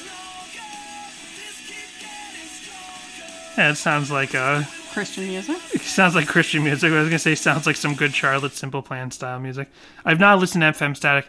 I have no context to know that what I'm about to say is absolutely true, but I remember one time I don't even remember where I was, if I was at a church thing or I was at I think I was at a volunteer thing for fixing up a church building or fixing up a building for a church or something. Whatever, some sort of... You were on a mission trip to Mexico. It wasn't a mission trip. It was a volunteer thing, and someone was playing Thousand Foot Crutch on their stereo, but it was a punk song, and Thousand Foot Crutch I don't think has like a bunch of punk songs, but this one early Thousand Foot Crutch song was a punk song, and it literally sounded exactly, sonically, and even the voice exactly like the band Phoenix TX, who are a very dirty pop-punk post-Blink-182 band. Mark Hoppus even managed them for a short while, and wow. I was like, who is this? Because the person who was playing it was like not someone who would be listening to Phoenix TX, and it was like, this is Thousand Foot Crutch. And I was like, oh, okay. And I was like, interesting. There's a band that sounds exactly like Phoenix TX. But then when I downloaded some Thousand Foot Crutch songs, I was like, none of these songs sound like Phoenix TX. To this day, I still don't know what song that was, if it was really Thousand Foot Crutch, or if somewhere deep in their discography they have one punk song that sounds exactly like Phoenix TX. or if it didn't sound as much like Phoenix TX as I thought it did at the time. Well, anyway. That's what I have for us today. Well, Wait, I think I should actually double check my notes because I just realized I just put my phone down and was like, yes, we are done now. There's a Relient K fun facts page over on DeviantArt that's really old. I'll I'm not be the going to judge go of how through- fun they are. I'm not going to go through all of them because it's extremely long. But it's out there. Let's see. Relient K Fan Club from September 23rd, 2006, and they have a little GIF as their profile image. It says Relient K, each of the letters, and then it has the members from the 5 Score era. Okay. Well, Jessica, Yes. we'll get into the stuff that I have. There's no clips of Relient K themselves. Oh, wait. Here's a good one. Okay. Did you know that the band was established in 1998 in Canton, Ohio? Or that the band was named after Matt Hoop's Plymouth Reliant car? What? Does it say how they were enjoying Warped Tour? Oh, I haven't gotten to that point. Yeah, we're still They've pre-Warped enjoyed Tour Warped right Tour, now. which is the most important question. See, now, if I ever get to interview Relient K, Matt Teese and Matt Hoops, that's the main question. Put that on the list. How did you enjoy Warped Tour? Because I don't feel like they were ever asked that question enough. At the beginning of concert, Matt T's hair is blonde. By the end, it's usually got hints of light brown. Funny, eh? What? That is called sweat. What the that sounds like a conspiracy. At the beginning of concert, he has blonde hair. By the end of concert, he has kind of brown hair. What are you talking about? And what shape is the earth? When your hair gets wet, it gets darker. So I'm sure he just gets sweaty out there on stage, and so it just looks. And darker. do you think the sun has changed color over the last 30 years? And no one's talking about it? This is interesting, though. Dave and Matt Hoop sing on album tracks. Here's the scoop. Matt H. Pressing on both verses back and forth with Matt T. Live. Oh, okay, live. Those words are not enough. Select lines. Example, when it's twice as hard to realize. Chapstick, chap lips, and things like chemistry. Select lines. I'm the dumbest one. I mean with everyone. Dave, failure to excommunicate both verses with Matt T. Okay. Hoops, I did it again. You're done? No, you can keep going. Hoops, I did it again. First back and forth with Matt T. Am I understood? Second half of the first verse and back and forth with Matt T. Ending. The noise has broken my defense. Your voice has broken my defense. I so hate consequences. Bless you. Bless you. Bless you. Bless you. I so hate consequences. I'm allergic to this article. Both verses on the. We're almost done. And bridge back and forth with Matt T. More than useless. Both verses. Both back and forth with Matt T. Life and death after taxes. Failure 2. First verse. Apathetic way to be. First verse. Failure to what? I'm just kidding. You can hear Matt T on the Folds CD, This Too Shall Pass. I think I've come across that on YouTube before. Oh, but it's forbidden. And there's a little man telling me it's Oh, forbidden. Pure Volume might not be there anymore. Oh, is that a thing, huh? That it's gone or whatever? So, are you all set? Oh, yeah, I'm good now. Oh, there's also, I found bass tabs for this. On What? biggestbasstabs.com. To what parts? To the guitar wait, part? No, I'm sorry. This is for Anchorage. Apologies. Which we're doing next week. Yeah, so Danny was like, oh, okay, so We we're went doing back and Anchorage forth on this whether week. we were doing Anchorage's Silly Shoes. Danny's like, we're doing Anchorage this week. I go, okay, great. So I do all my Anchorage research. I get everything all prepped and ready. And then he's like, oh, you know what? Like 2 days ago, he's like, oh, you know what? I just realized the night we were supposed to record, he's like, oh, I just realized we were actually supposed to do Silly Shoes this week. And I was like, oh, okay, well, now I need to do all my research for Silly Shoes then, because I thought you said we were doing Anchorage. And then 4 days later, we finally recorded. Right. Well, there's no footage of Relient K performing this song live, I'm sorry to say. When you type in Relient... Now, you know, the title of this song is not officially, canonically Silly Shoes. That is just the fan-accepted title of the song. So I had to do a couple of different searches to make sure I was finding everything possible. Yeah. We still don't know what Relient K Right, because in the studio, like the computer Personally, tracks yeah. could have been called "Dumb Rap Song" or something. Right. It We don't know. It could have be been called Silly "Pepperoni." Shoes, for all we know. Some fans called it "Pepperoni" because it's the opening salvo of the song is the yelling of pepperoni. Does anyone call it snakes? I did not find anyone calling it snakes. Maybe I should do that search just in case. But when I did type in Reliant K rap song, thinking I might get someone who didn't think of it as called Silly Shoes, what I got was a super incredibly blown out to the point of you can't even tell what song they're playing in Baker's live video from Bakersfield 2010 on the Paramore tour where they opened for Paramore. And I went to the Bakersfield 2010 Setlist FM to figure out what song could this possibly be. This must be some rap rock song that they were covering. It was Cakes the Distance. And this person bothered to film it. Completely unlistenable track. I won't destroy your ears by playing a segment of it. Let me just say who it's posted by so you can go listen to it yourself. They did not know that it was The Distance by Cake, so they called it Reliant K Rap Song. Well, here it is playing on the Bluetooth. It's uploaded by Sing in Core. Sing in Kore. This is Reliant K Rap Song live in Bakersfield, California, 5/15/2010.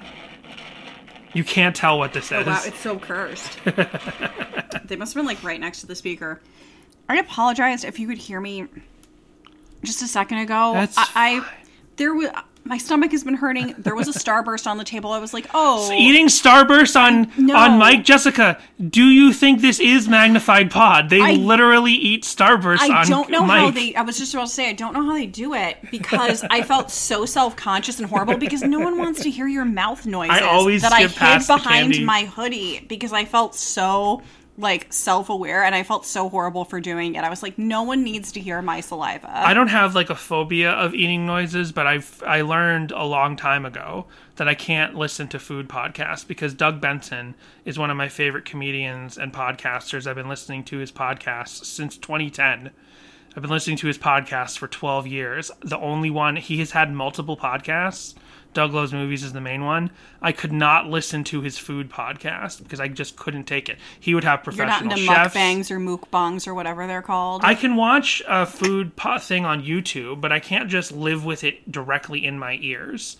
There's been multiple, and I tried. But isn't that the point of the eating YouTube? Oh, like the ASMR thing Yeah. with the little eating, like. No, I mean, don't listen to ASMR food things, but I can watch someone review food and watch them chewing. There's that, what's that that guy who wears the suit and he reviews like fast food and stuff and he's a little fallow looking. I don't know his name. It's so creepy. Danny puts this on sometimes. And I don't I'm know like, his name. This is horrifying. I'm not subscribed to him. The He whole just thing pops is a up on my vibe, but algorithm it's once just in a while. frightening.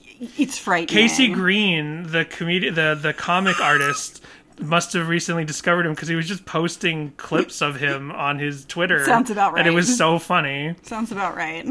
I feel bad enough when you can hear me take my large gulps of water. But yeah, Magnified Pod, they eat Starburst and talk about Starburst. Starburst is like an ongoing theme in their show, and it's the only thing I have to skip past. Other than them, Starburst, they're eating candy on mic and listening to Pedro the Lion after, like Control and After. Those are the only things I can't stand to listen to being talked about because the sounds of both of those things make me not want to live. Jeez. So there is also, we talked about what's that Kanye West song, The Simple Life or The Sweet Life or whatever it's called. They did a bunch of covers of that on Warped Tour, and they would lead into The Best Thing. We talked about it when we did The Best Thing because they would do a Kanye West cover directly into The Best Thing all the time. So that also came up. But we talked about it in The Best Thing, and also Kanye is canceled. He should have been canceled a long time ago. He's extra canceled now. But so we don't need to play that right now. But I would like to remind you that not counting Cakes the Distance, this is not the first rap song we have talked about on a regular weekly episode of Sadie Hawkins Pod. Do you remember? Or should I say, the last time we talked about a rap song, it was Sonic Hedgehog Pod. That's right. That's right. We very much right. we talked about "Speed Me Up" by Wiz Khalifa for April Fool's, basically one year when the second Sonic the Hedgehog movie came out. Is that why we came up in my deep dive this week? I think our Twitter or something popped Did we up, really? but yeah, Probably 'cause it was for this or Anchorage. I'm really not sure. I did my deep dives back to back basically. So Well, I have not listened to this. It could be a disaster. It might not have worked, but I did put "Silly Shoes" and "Speed Me Up" by Wiz Khalifa into Rave DJ. Wow. And we're going to listen to what it sounds like right now. There might be an ad. Nope. Here it goes.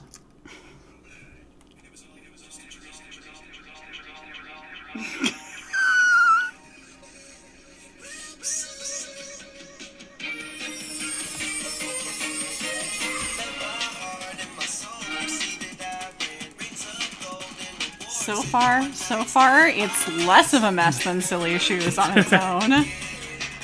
But we haven't gotten into the real messy bit yet.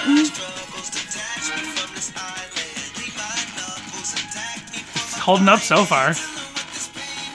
"Speed Me Up" is such a better song than "Silly Shoes." Unironically.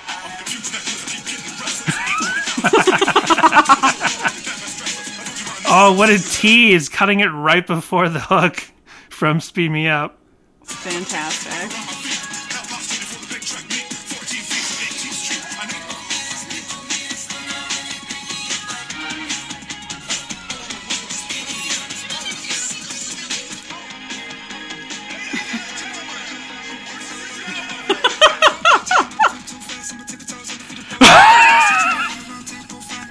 Why does it work? I love it, like, "Ladies and gentlemen, the worst freestyle rapper," and I don't remember if this is Lil Yachty or Ty Dolla $ign, but then it cuts to whichever one this is. "Ladies and gentlemen, the worst freestyle rapper." Oh, no. I only know this isn't Suko the Child. But this is working really well.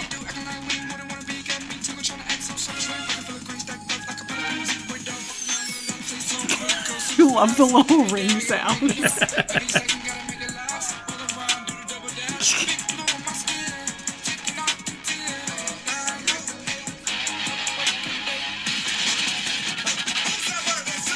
It's still holding up, which is crazy because they never hold up this long.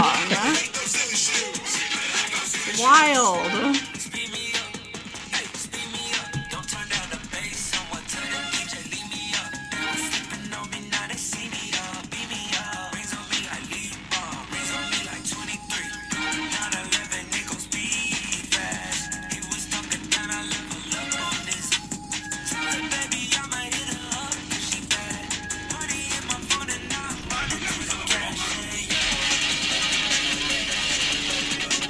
Are we just gonna listen to the whole thing, Danny? We're sure to get slammed for copyright. We didn't get a single. Who's going to talk about a Silly Shoe? We didn't get a single Silly Shoe. We barely got a Silly Shoes right at the end. Is this the end? That was it. Oh, wow. It just okay. ended. I think it just maybe didn't get to that part of Silly Shoes. Maybe it did. Well, I'm there's not sure. 11 seconds left. You say Hori, but I say hardly. Okay, it did get to the end then. Amazing. That worked No out. snakes? No, That's all the the snakes snakes? didn't. The snakes didn't make it to the end. Snakes didn't make it to the end. So this song is like something like, so Silly Shoes is something like 3 minutes and 55 seconds, or We- 3 we heard minutes the and start of 25 Be My seconds. Escape there. I know. I just wanted to compare, because in 4 minutes, Be My Escape is 4 minutes. And it doesn't feel over long. It doesn't feel too short. It's perfect. Like, you're there for the full 4 minutes. But the 3 minutes of Silly Shoes is the most, like, the worst use of time Relient K has ever made. Just, it feels longer than 3 minutes. I remember when we were... just wasted 3 minutes of your life. Yeah, like, literally, crayons can melt on us Do is we not still a waste play of that time. at the end of the podcast? We do, I yeah, know we we don't don't do the sing over lyric. it anymore. So... Just, I remember thinking when we were getting ready The bits lasted longer than us singing the episode length over the end. We should bring that back. I remember thinking when we were prepping to get ready for this episode this week, I was like, oh man, Silly Shoes, that's like 6 minutes long. It's going to be such a pain in the neck. It feels like It it. feels like it, but it's not that long. So, You have that Invader Zim video for us? do you want to watch it? I mean, I'll just take It's a just peek clips at of it. Invader Zim. I don't really bring AMVs to the show that often anymore unless it's a really unique fandom.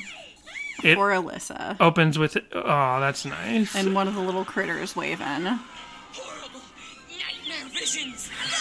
Danny, you were a big Invader Zim fan. Do you recognize all these things? Did you like going to Hot Topic to buy your Invader Zim merch back in the day? I did. You know I did. We have the Gur doll that I bought from Hot Topic. Did you wear your jelly bracelets and eyeliner? No. And go around with your Invader Zim t-shirts You know, on? Invader Zim belongs to a lot of people. It doesn't belong to, like, it's like you asked me, like, oh, you like Sonic the Hedgehog, huh? Did you go around drawing your Sonic porn? Like, no.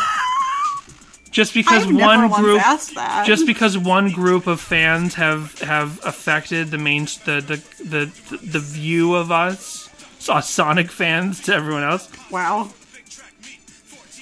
I'm sorry to Okay. Oh, this is pretty good, actually. So they're actually editing it together so it looks like the Invader Zim characters are doing the raps. Oh, that's cute and fun. The rappings. Aw, that's fun. I never good. watched Invader Zim. I've just Eight seen Bird whatever that new Productions. movie was. Yeah, with you saw the movie. You can really just watch the movie. It's stylistically better than the show. Like, I went back to watch some episodes of the show, and I'm like, oh, no, the show actually looks dated now compared to the movie. So there's a bunch of fan videos, and we're going to watch them at patreon.com/SadieHawkinsPod. We're Ooh. going to do another live-to-tape video stream and release that. And now Patreon. In a few days. Yeah, we got to get it out before the end of November. And Patreon now has a closed circuit video service. Oh, finally! In the past, if you run a Patreon and you want to have video for your patrons, you had to find some other place to serve the video. And, you know, the easiest thing to do was have a YouTube video that's unlisted but public, and then just give that link to your patrons. But then technically anyone can find that link. You know, if you find that link outside of the Patreon, then it's available. Well, now you actually have to go into the Patreon. Although patrons, maybe you prefer the YouTube videos. Let us know what you prefer. So we're going to watch all of the... Maybe you like sharing the wealth that is Danny and Jess. I don't want our comedic gold just getting out there if we're not getting paid for it. Oh, no. I'm just kidding. There are a bunch, and there's like a bunch of them are from like 2007, and they are all these fan music videos of bored teenagers, always giant groups of friends, 5 friends. There's one where it's like 8 kids, and they are just making like these big trope-filled rap videos with a camera wow. in their backyards and their grandma's living room. And Well, it sounds like this song really spoke to a lot of people. yeah, I mean, it's what you said. It speaks to that randomness of when you're a teenager and you just think this is like the funniest thing that could Yep. possibly be, and you just want to get up and start making your own Look, purposefully Reliant bad K rap. knows their audience. We are looking at this as jaded adult stan. But I That's the always thought it problem. was bad because Oh. I always knew. You've always been a jaded adult. I've always been a jaded adult. We talked about it. I didn't start yelling at clouds when I became an old man. I've been yelling at clouds since I was 14 years old. Buying his own shoes at like 10 or whatever. He's like, I love these really dull, boring, beige Airwalk shoes. Let me spend my birthday money on getting a second pair. Who does that as a child, Danny? Well, You read the newspaper every morning, too? no, but there's like a nostalgic feeling to like picking up the newspaper, but then the actual reading of it is like boring. But I was like, oh, I'm going to go get the newspaper and I'm going to go place the newspaper next to me and then I'm going to throw the newspaper away. All the fun parts of having a newspaper. It's like The Sims. So there's two. Speaking of Sonic, there are two Sonic fan videos set to this. One is edited out of like animated pixel art, like actual pixels of Sonic characters from the video games, like animated, like they are doing the rap. And another one is just a collection of fan art, the previously just mentioned Sonic pornographic fan art. I'm just kidding; it's not pornographic. It's just, it's just Sonic fan art set to a music video. Oh, and there's another one that's like a church project. With this is all stuff you can watch. Also with Sonic? No, not with Sonic. There's another one that's a church project. Sorry, I don't always like transition what I'm saying correctly, but there's another one that's like it's like a church project. Like they edited together like the pastor making it look they filmed the pastor giving a regular sermon, but then they edited the song over it so it looked like he's doing the bad rapping, and then they took the guitar player and the worship band and they made it sound like he was doing the Run DMC style heavy guitar. Cute stuff, real cute stuff. All right. But instead, we'll end on what I think is way more important, and that is this. This is the rap song that I think this is the you know, what did you say? Dogwood is the godfathers of Christian punk, according to that one person. This, I don't believe I said that. no, the article that you read said that. So after this Google Pixel ad, I will let you know. Here is the godfather of silly raps. Jessica, do you remember, and I say raps on purpose because it's not what you're supposed to say. Okay. This is uploaded by Victorian Rose Corner. Victorian Rose Corner, 13 years ago, only 219 views. We're the 220th. Do you remember this classic proto silly rap?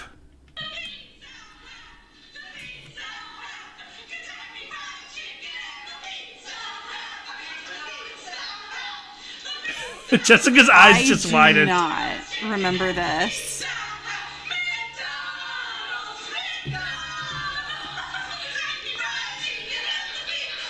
I swear I recognize at least one of those women. This is 1, 2, 3, 4, 5, 6 church moms, basically. Although we're outside in North Carolina. I don't know. We're outside of the Relient K Christian YouTube circles right now. I just found this. It's called Fast Food Silly Song. And it says, it is actually Christian. The Calvary Baptist Church, quote unquote, choir sings a silly song, including many popular eateries. Lots of fun. So I've heard this song before. I've heard this rhyme, and I thought maybe you had heard of it before. Pizza Hut, Kentucky Fried Chicken and the Pizza Hut. It's one of those like things that kids do on the playground, like Grandpa Simpson smells of gin. Hey, that's Obsession for Men. This is one of those like kiddie songs you play on the sing on the playground, but it's a bunch of church moms singing it. No, we had the Whoop Barney's Dead song. They're just having a lovely time. You sure are. You had the Barney's Dead song? How did that go? Barney's dead. Barney's dead. I'm trying to remember because I can only remember something about him getting shot in the head. Mama called the doctor and the doctor said, "Whoop, Barney's dead. Whoop, Barney's dead." That's the only bit that I can remember. I hope you didn't sing that song on the set of Barney's Great Adventure when you were a featured extra. Barney in the Land of Make Believe, and no, I did not. I don't actually believe I ever sang that song as a kid, but other kids did on the playground, and I was offended because and offended for you. I liked Barney for a little longer than I was supposed to, so I didn't want other people to know that. Oh my gosh, this just unlocked a memory. Okay, so I liked Barney for a little bit longer than I was supposed to, and I remember being embarrassed because you're part of the Barney universe. You were in a Barney movie. You're allowed. I had Barney underwear. And I remember when I would go to the bathroom, I was like nervous that other people would see it under the stall. So I always kept my undies real high up when I went to the bathroom because I was nervous that someone would peek under and like see it. And then I would get teased because I already got teased for enough other things. I wasn't Wow. like 15, okay? I was like still in I elementary wasn't 15. school. I was 17. Okay. I was still in elementary school, but it's like, you know, you reach that age and people are like, no, Barney's for babies. And it's like, well, but I still find him enjoyable. When I was a child, I wore the underwear of children. But then I grew and I put childish underwear away.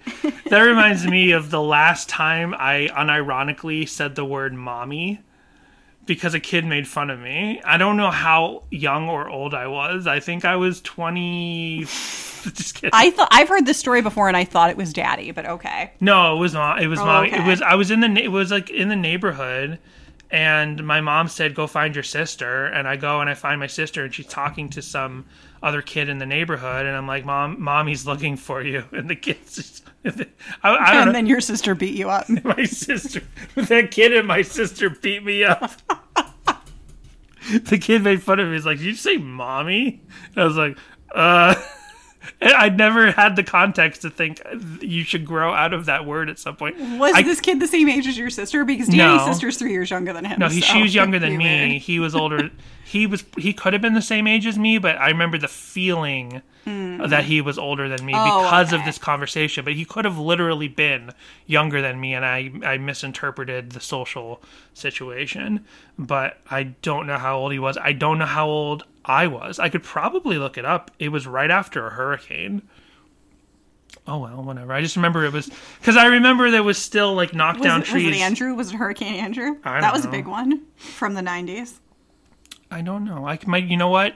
Oh, if I'll you were get back saying- to you know everyone what, next week. You know what? You're a little bit older, so it wouldn't have been Andrew, because I was in elementary school when Andrew happened, so I don't feel like you would have been of mommy saying age still at that point. Well, that is Silly Shoes by Reliant K. I'm sorry to anyone who really loves Silly Shoes or finds it incredibly funny. I guess I'm just a little older, and I found it funny. I was like, oh, this is fun and funny that they're doing this, but it outwore its welcome to me very quickly in my life, and it did not keep a place in my heart as, like, a hilarious song. Like, I was already into more, like, legitimately random stuff. I was already jaded and watching, like, Comedy Central and stuff. Like, I was already a little comedy snob, so, like, purposely bad stuff. I already knew real good bad movies. I liked Mystery Science Theater 3000. I didn't like purposefully bad. This is, if anything, this is the Sharknado of bad rap songs. This is, like, Dan, purposely bad. As we sit here on the brink of reaching 2 hours on this Silly Shoe Song podcast, do you like this song more or less or the same? If you're asking me, do I like Vipers, y'all cowards don't even smoke crack, more or less are the same. Gracious, what? I was trying to think of what's some great bad on purpose rap. I mean, bad not on purpose rap. So I put on Vipers, y'all cowards don't even smoke crack. Gotcha. Remember, I discovered him on YouTube Yes, recently. I do. I like this song a little more, to be honest. Y'all cowards don't even smoke crack. No, Silly Shoes. You even smoke crack. It's a great song. Silly Shoes. Do we have to bleep that? I don't know. Does that count Crack? as a swear? I don't know. Crack is whack, kids. Don't do drugs. Stay in school. Happy Thanksgiving. I didn't give my answer. What was your answer? I didn't hear you I like over it the more. melodious tones of Viper. You like it more? I like it a little less. Sorry. It I like happens. it. Yeah, it happens. It happens. What do I know? I don't like Local Construction, but like everyone in the world likes that song. So what do I know? Construction is great. You're just Silly Shoes, man. But I can respect your Silly Shoes. And with that, Your respect is something I don't want to lose. we bid you adieu. Happy Thanks for listening, Thanksgiving. and happy Thanksgiving.